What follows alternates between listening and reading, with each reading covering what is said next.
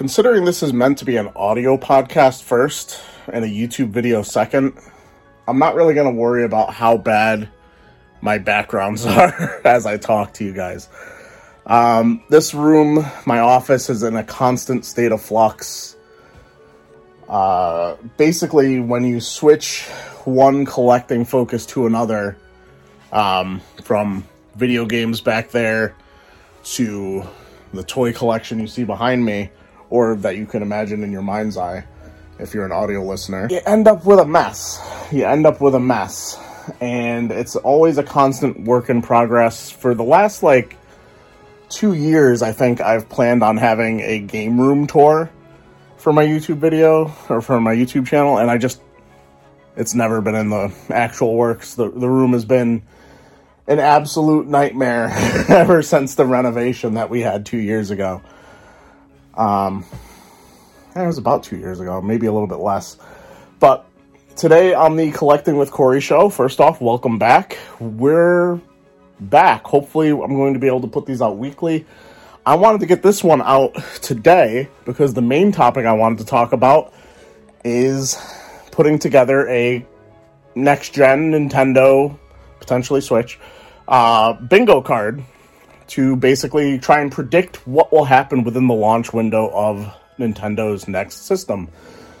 And because it hasn't been announced yet, I wanted to get it out now before I accidentally run out of time between either having a chance to edit this and release it, or if it sneaks past me and they have a surprise announcement tomorrow. This is being recorded on January 9th. We'll see. What have I been up to lately? Work. Watching my son Carter most days for the first 5 or 6 hours of the day, and trying to do my day job of being a scumbag reseller thrifting. It's not going great. He's in the terrible twos, of course, so that is a very, very real thing that you kind of gloss over until you're actually experiencing it. And I feel like it might be one of those things that once you're past it, you also kind of gloss over it because you're past it, and it's not it's not your everyday constant. So it's of course, the worst pain you've ever been in, it feels like the worst pain you've ever been in until the next time you're in pain, and you're just oh, this is the worst. So it's it's one of those things where once you're past it, you're never going to really remember it, unless it was literally traumatic for you as a parent. I don't know. That could be rough. But we're all good, all in good health. We are dealing with our first snowstorm of the season. Made it right past Christmas. Missed the having a snowy Christmas by 2 or 3 weeks at this point. And hopefully we will have a sunny garage sale season, because I always worry about the snow lingering. We've had years here in Connecticut where if we get a lot of snow late in the season, it'll be there until the beginning of May. It's it just hasn't melted. It's perfectly warm outside, but it's not melting fast enough, so no one has garage sales. We definitely had 1 or 2 years that were like that in the last 5 years, and it was miserable. Actually, it might have been longer. What is time? Ever since COVID, it's those 2 years, 2020 and 2021. I don't even count them in my head. I mean, the most important thing ever in my life happened in 2021 with Carter's birth. And it's I don't even think about those years in those terms. It feels like they didn't count. It's weird. But what have I played lately? So, having transitioned mostly into, at least in my head, collecting toys, and not really thinking about I gotta build my video game collection, it actually kind of inspires me to play more games. It's just I don't have the time to do it. So what have I played lately? I beat, if I could find it on my shelf here, the remake, Super Mario RPG. Absolutely amazing. Quick rating on it, I'd probably give it like an 8.5 out of 10. My friend Tom is cringing at hearing that, but it's a game I grew up with as one of my friends had it, and we would constantly play parts of it, but I never really saw it the entire way through. I would stop over and he'd be like halfway through the game. He'd be, almost at the end. He'd be grinding to do this thing or that thing. And I loved it in passing, but it's weird playing it on your own. It's not that long of a game. It's like 15 hours. And it's, maybe now that I'm an adult, it's not as, the timing of everything is like so much simpler. But it's a very simple game in that regard. It's very influential, but very, very easy also. I feel like it almost fits into like this area that people always talk about, Final Fantasy Mystic Quest, where it's like a very simple, I don't want to say dumbed down because that sounds negative, but like a very good RPG for beginners, I would say. And especially since you do have your foot in the door of everybody, generally at least, loves Mario. So having Mario as your main character, although it is weird nowadays because he doesn't talk in the game, and he talks like in the movie, he talks in other games he's been in, but back then he didn't really have that much of a voice, so it is kind of a sign of the times.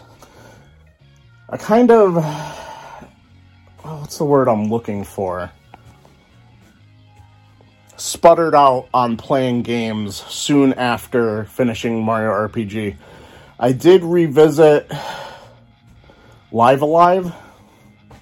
I always have to think so hard about how that's pronounced, how people in the world want to pronounce that game. I feel like it should be Live Alive, give each version of that word a little bit of play, and it also sounds like something that would make sense, but it's Live Alive, I guess, so I'll call it that. I have fallen into the trap of caring too much what walkthroughs tell you about a game. So parts of that game, especially when you put the game down for like a year and then pick it back up, it's like almost necessary to pick up a walkthrough to even understand what you're supposed to be doing. I have not made it through all the chapters yet. I'm on the last chapter now. And the walkthrough, because it's the I don't even know what it's called. You're basically a ninja. It sounds like it would be the coolest aspect, but because the walkthrough is like, you should do it one of these two ways. You should either kill everybody, or you should kill no one. It's like, all right, which one gives you the better outcome?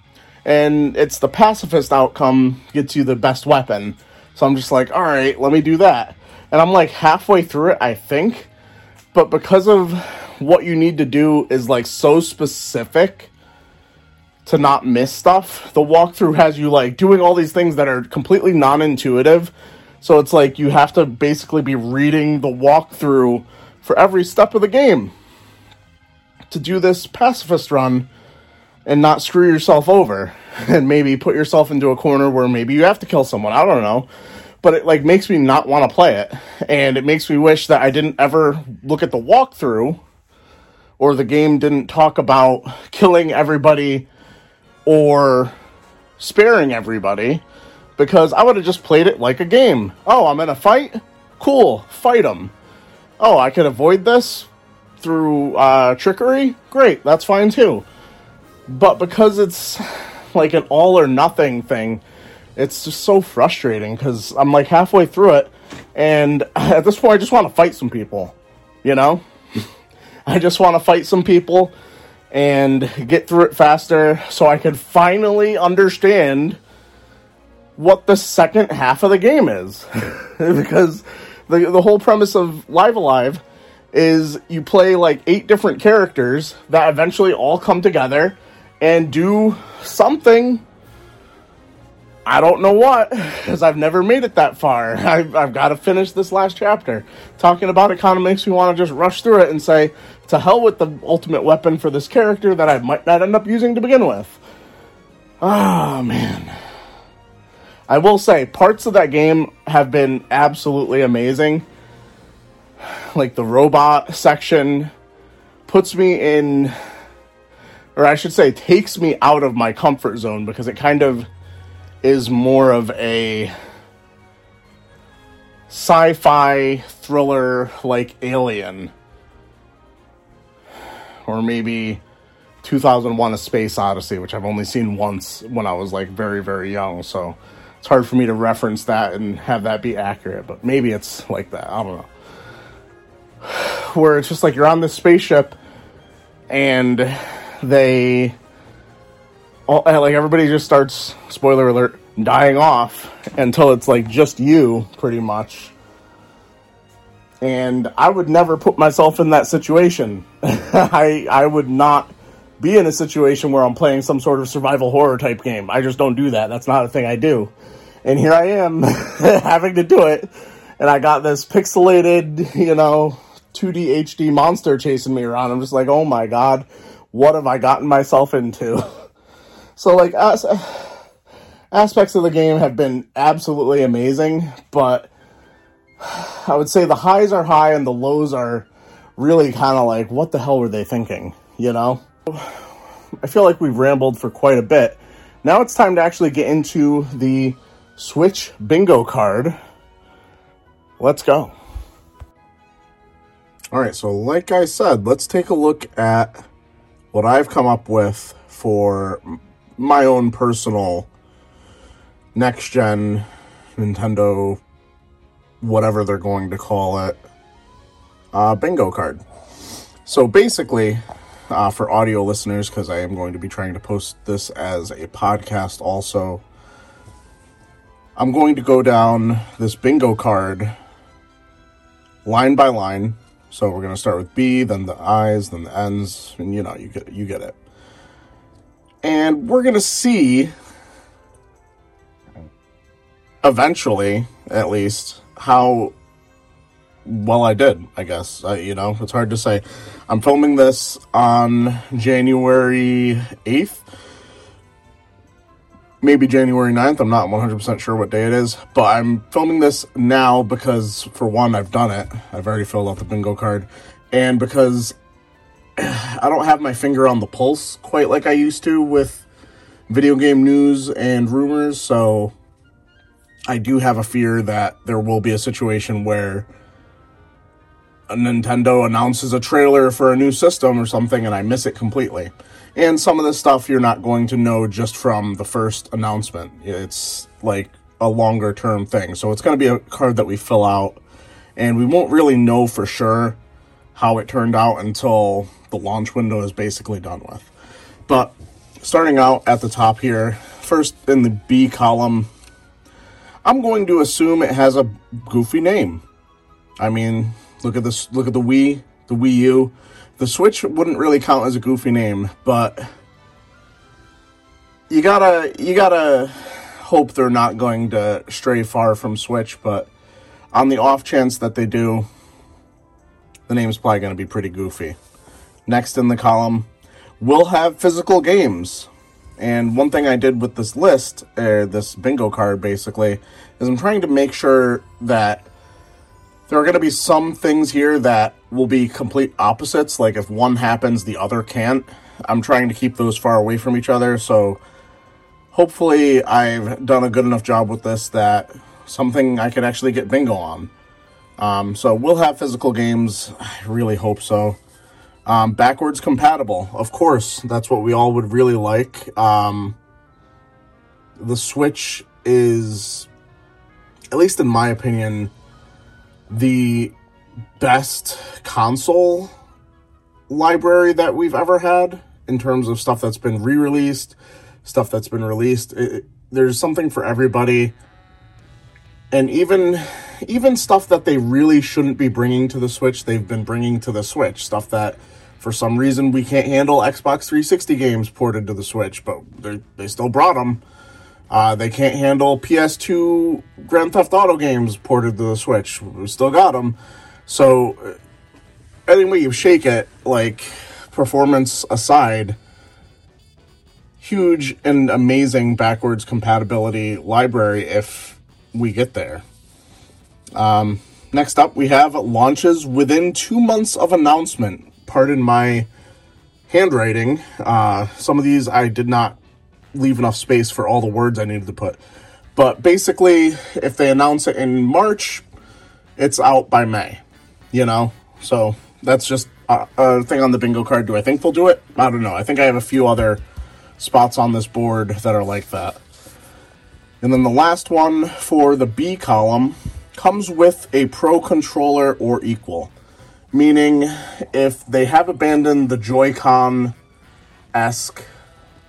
style of controller, you won't have to buy a Pro controller separate. That one's kind of a big ask. I don't know if it actually really has a chance, to be honest.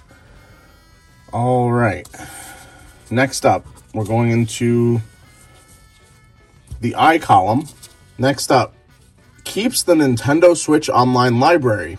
All right, this is in the sense of if you've bought a game digitally on Nintendo Switch, you can still play it on the new system. That's pretty simple. Like, Nintendo really loves having people rebuy games that they've purchased many times over. So hopefully this will be the end of that. That's kind of a big ask. Launches within 4 months of the announcement. That one's a little bit more of a wide range. Next up, we have Mario Kart within the launch window. This would be amazing. It's been, 10 years since Mario Kart 8 was originally released on the Wii U, something like that. And it's still going strong, especially in sales. It would be crazy to think that they weren't going to try and launch or have a Mario Kart game in the launch window. And please don't let it be 8 Super Deluxe. This one, I don't know. I don't know if this one stands a chance. No motion controls, meaning no gyro, nothing. Like, you don't have the Joy-Cons anymore. Who knows? Not all of these are specifically wishes. These are predictions. So you're not going to see everything on this list that's like something I want to happen or something I need to happen or something I really hope will happen. But some of them are just things that realistically could happen. Less than $350 in price. That one's kind of a big ask. I'm not sure if that one has a chance. If it's going to be competitive with anything that's current gen, to be honest. And still be some sort of portable, which is what everybody hopes. Alright, so next up. Oh, I've messed this up. A hybrid system. I mean, that's kind of what the Switch, successor will hopefully be. Otherwise, we're just abandoning handheld gaming altogether, unless they plan to...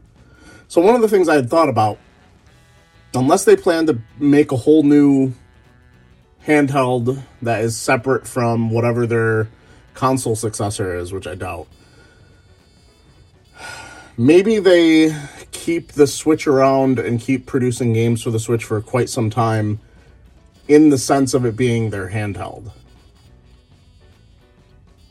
And maybe they just scale things back instead of trying to see like a Tears of the Kingdom level of game on there. You're seeing something more like Link's A Link Between Worlds, something that's a little bit more handheld.